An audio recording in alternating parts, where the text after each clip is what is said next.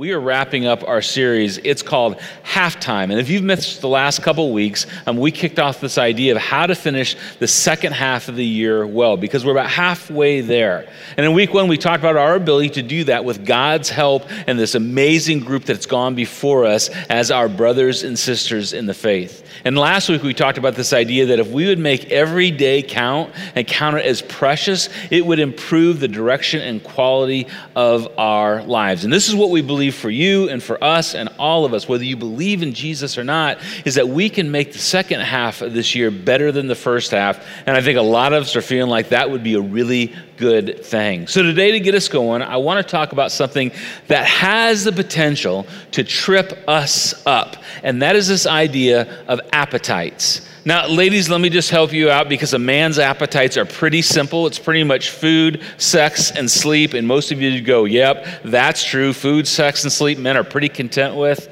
And women, because you're more sophisticated than us dudes, you value security and love and companionship, and we should follow your lead in that. But just to get us all on the same page, here are some appetites that we probably share. There's the food appetite, the sex appetite. There's this idea of an appetite for responsibility. And that's not like overwhelming responsibility, but influence and how to move people in a direction. Many of us have an appetite for comfort and relaxation and having fun, for approval. All of us have this appetite for wanting someone to approve of us. Maybe it's your father, maybe it's your mother, your boss. We have an appetite for wins. I love to win at things. This strange idea of being envied. That seems a little weird, but if we're really honest with ourselves, we would say, yeah, I kind of like when people envy me. They look at me and go, hey, I kind of like to be who he is, who she is. And that's not always good, but it's true. Now, here's the thought behind appetites. Appetites, God created them, almost all of them. But sin distorted them. Think about food, for instance. Food is this incredible gift by God that keeps us alive, it fuels our bodies, but when sin gets involved and we eat too much and we pack on 30 extra pounds, which might lead us to diabetes or heart problems. If you're really hungry, you can get a little angry. My daughter-in-law says I'm hungry, so I'm hangry and angry put together. Take the idea of sex. I am convinced that God gave sex to a married couple as one of his greatest gifts, to a married couple, just to reemphasize that. But when sex goes through the filter of sin and it's distorted, it can be one of the ugliest things that hurt men and women and children, maybe like nothing else that the world has ever seen. Here's another idea about appetites, that appetites are never fully and finally satisfied. Back to the food thing just for a minute. Maybe once upon a time you sat at a Thanksgiving meal and you ate to your heart's content, but you were so full you had to unbutton the top button of your pants and you said, I'll never eat again. But you know this, 12 hours later, 15 hours later, you were hungry because your appetite is never fully and finally satisfied. You may have bought a car that you never thought you could buy, and now you had that car and you drove it for a year, and then you saw a newer, faster, shinier car, and you thought, I have to have that car now. It's an appetite. When it comes to our money, you may be making a little bit of money and you're satisfied in the moment, but then you start thinking, if I had more money, and how much is enough, and how much can I get my hands on, because it's an appetite. Another interesting thing about appetites, that appetites always whisper now, never later. Appetites have no patience in anything. They want what they want, and they want them now, and that is how they get us in trouble. And here's the thing, our ability to manage our appetites sets the course and direction for our lives. But I'm convinced of this. You can't rule your appetites and you can't conquer your appetites. You can get a handle on them, but if you do not manage them constantly with the help of your Heavenly Father, my Heavenly Father, our appetites come back around and they can get the best of us. I think about, what I do for a living. I'm a pastor, and I think about how many pastors, all of a sudden you read the paper or on Twitter that they've lost their jobs. And almost never do they lose their jobs because all of a sudden they became bad communicators or had bad theology all of a sudden. It's usually because an appetite got a hold of a pastor. He couldn't withstand not having that thing or that person he chased after what wasn't his. And he lost his job, and he lost his reputation. And I pay careful attention to this. Well, to help all of us figure this out today, we're going to go back to a story that's literally thousands of years old in the ancient Hebrew scriptures. It's a book called Genesis, and it's about two brothers, an older brother and a younger brother, and a birthright. Now, to give you some context, because we don't use this phrase or this idea of a birthright in our culture, very often. In Jewish culture, thousands of years ago, a birthright went to the oldest son. Now, that's not fair if you're a daughter or you're a younger son, but it's just the way it worked in Jewish culture.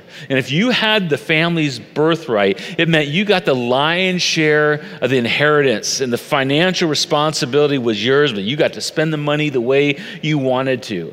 And then along with that went authority. And in these families, in ancient, Jewish culture, some of them were big. They were considered tribes. And so you would lead and guide hundreds of people or thousands of people sometimes. And so you had authority over that. Not to mention this very interesting thing that if you had a birthright, Jewish people believed that you had an extra blessing from God. And so a birthright was super valuable, super meaningful. And if you had it, you protected it if you were that oldest son in a family. But we're told this about these two sons and their birthright. We're told once when Jacob, that's the younger son or the younger brother, was cooking some stew. This is interesting. Jacob could cook. Jacob was also pretty sneaky. Jacob, was kind of a dreamer. That's what we're told about him. He was cooking some stew. Esau, the older brother, and we're told in other contexts that he was a burly guy. He was actually a little bit hairy. He was just the older, bigger, stronger brother. Esau came in from the open country, and he was famished. Now, hang on to that word famished, because it's going to describe an appetite for Esau, the older brother. He said to Jacob, the younger brother, "Quick, let me have some of that red stew. I am famished." So now we have this interaction between two brothers. Now, I don't have any brothers, but I do have 3 sons, and 2 of them are pretty close in age, Jacob and Joshua. They're 2 years apart. And Jacob, the older brother, my son, was always a little bit bigger, naturally just a little bit stronger. And so he could just kind of be the dominant one. And his way to deal with his younger brother was just to kind of throw him into the couch, or when he was really angry, I guess, throw him into the wall. But Joshua, my younger son, he was like a ninja. He was sneaky, and his way to deal with his brother, he'd go running through the living room and flip a Lego at his brother and run out the door, get on his bike, and go down the road and escape whatever consequences there were. And that's kind of the description of these two brothers. The older one is bigger and stronger and in charge, but the younger one is tricky. He's a ninja. He's crafty. This is what we're told. Jacob, the younger brother, replied, "First, sell me your birthright." Which you'd go, whoa, Jacob, are you kidding me? Why don't you shoot a little lower? Why don't you ask for some money or to borrow your brother's car? I mean, if you're really courageous, ask to date his girlfriend, but you want his birthright? You want him to give up his blessing, his financial, place in life and the authority over our family for a bowl of stew? Which begs the question, who would do that? Who would give up something really, really important for something that didn't matter in the long run? Even if you wanted it so bad in the moment, who would trade a marriage for something that won't last forever? Who would trade a career for an impulse or something you wanted right now? Who would trade, the relationship with your grown children because you weren't there for them when they were little? Who would trade a reputation for something that was fleeting? That's the question that's being asked. Who would trade your birthright for a bowl of stew? Do you know who would trade something really important for something that's not so important? You would. And I would. But here's the caveat. If it was the right bowl of stew, if it was the thing that caught our attention, if it was the thing that captured our imagination, that we wanted in the moment, because appetites are never fully and finally satisfied. And they're all things that God created, but sin has broken. And they do not wait for later. They want what they want now. And Esau, this older brother, is a picture of you, and he's a picture of me at every stage of our lives, or the potential you or me at every stage of our lives. Look what Esau said. He said, look, come on, Jacob. I'm about to die, Esau said. Now, if you were there, you would say, Esau, you walked into this camp on your own 2 feet, carrying whatever was in your hands and in your arms, and you sat down and you can legibly talk. You're not about to die. Your blood sugar might be a little low. You're hungry. You're feeling this appetite, but you are not about to die. And then he says, what good is this birthright to me? Esau, can I answer that? How about your family's money? How about your Heavenly Father's blessing? How about the authority to lead your family where you want to go? You're asking, what good is it? I mean, I can give you a list of how important and precious it is. How good is it? It's really important.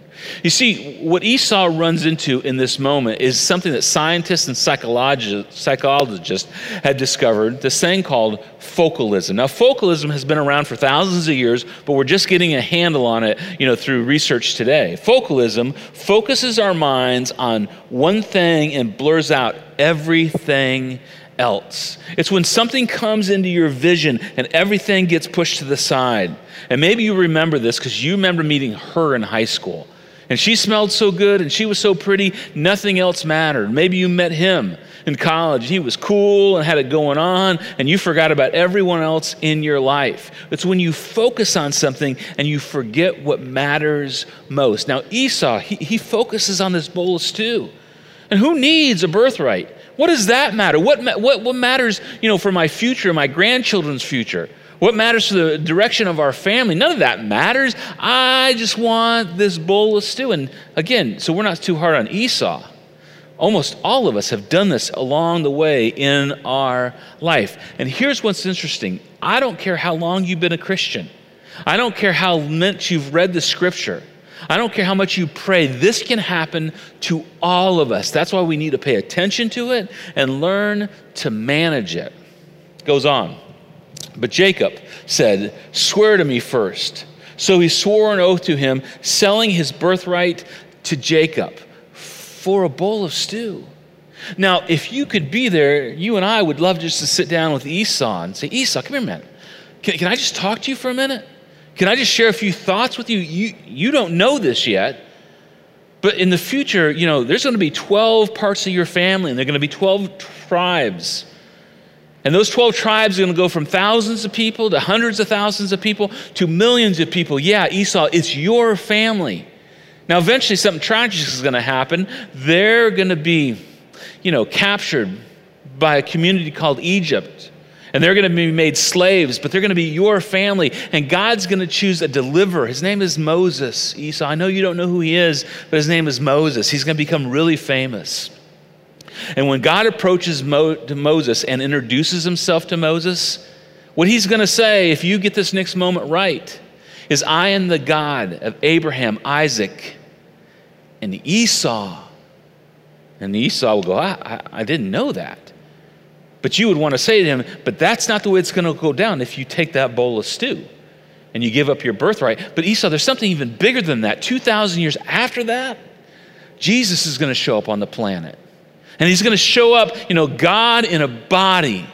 And he's going to come to redeem the entire world. It's going to change everything. And you get to be part of the story.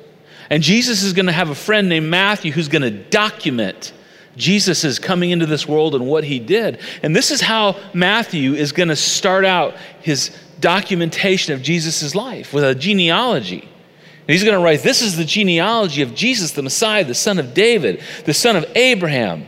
Abraham was the father of Isaac, and Isaac the father of Esau. Esau, you're in the story. Your name is going to be mentioned in a text that will be read for thousands and thousands of years to introduce Jesus. Now, Esau, listen to me. Come on, look at me in the eye. I know you're hungry. I know that stew looks better than anything else in the world. But it would be better for you to die than to take that bowl of stew and give up your birthright. It would be better for you to give up everything except that birthright. See, the problem with Esau, he had no one there to reframe how he saw the situation, because all he could see is the bowl of stew. Now, don't be too hard on Esau, because we all have been places in our lives where it was a person, a job, an amount of money, a medication, drug, where we just couldn't take our eyes off on it. We sacrificed a lot to get it. Story goes on, and it's a bit tragic. It says, then Jacob gave Esau some bread and some lentil stew. And he ate and he drank. And then he got up and left. And so Esau despised his birthright. I'll bet he did. He gave up everything for a bowl of stew. Now, let's just go back for a minute to that little passage of scripture that Matthew wrote about the introduction of Jesus to this world. This is what Matthew writes after this incident. This is the genealogy of Jesus, the Messiah, the son of David, the son of Abraham. Abraham was the father of Isaac, and Isaac the father of, not Esau, Jacob. And that is in the scriptures for eternity because of that bowl of stew. Now, this is a huge deal for you and I because we're in the second half of the year. And again, maybe the first half you didn't accomplish or do all the things you wanted to do as a human being, as a follower of Christ with your kids, your family. But this idea of appetites, it'll never go away. And if we don't find a way to reframe the context of our decisions and move away from our appetites a little bit, we have the potential to undermine our entire lives. For instance, maybe you stood across from a woman and said, I do. And you gave her your heart and you said, for better, for worse, for richer, for poor.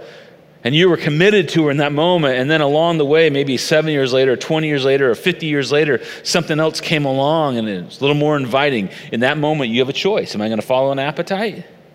Or am I going to follow what's best in my life? Maybe for you, it's your children. Because you could do some stuff right now. I could do some stuff to undermine the respect and my relationship with my adult children. And maybe your kids are 4, 5, 6 years old.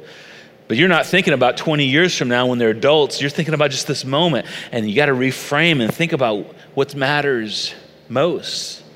For you, maybe it's your faith. Somewhere along the line recently, you put your trust in Jesus.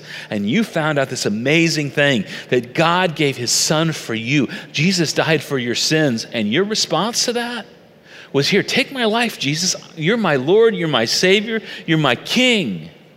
But now something else has got your attention.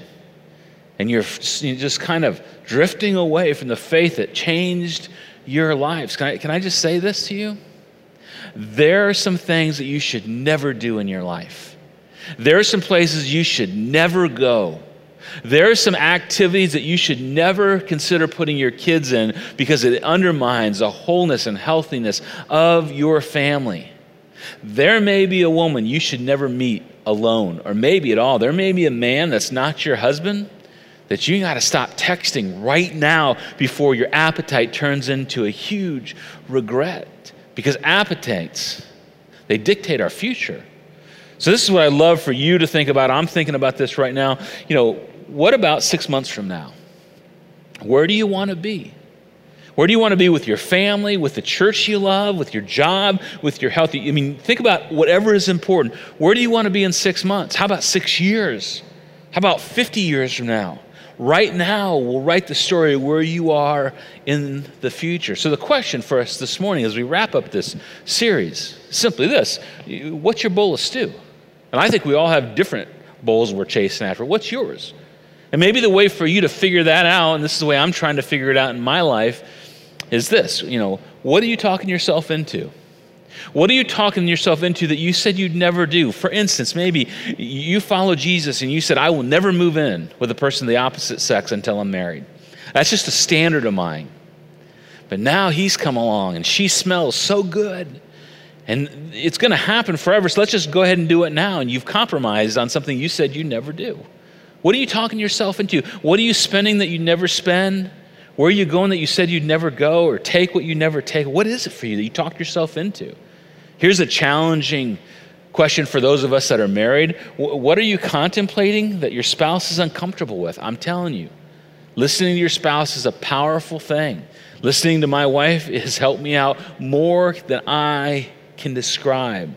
What is your spouse worried about that you're not worried about, but maybe you should? Now, the reason why I think this is so important for me is one of my favorite things in life is to sit with my adult children and my family and my friends. And I love to talk about the good old days. In fact, I craft ways around family meals to pause everything so we can talk about the good old days, the camping trips, the time together, the ball games, the time we had Christmas, around the table. I love to go deep into those days.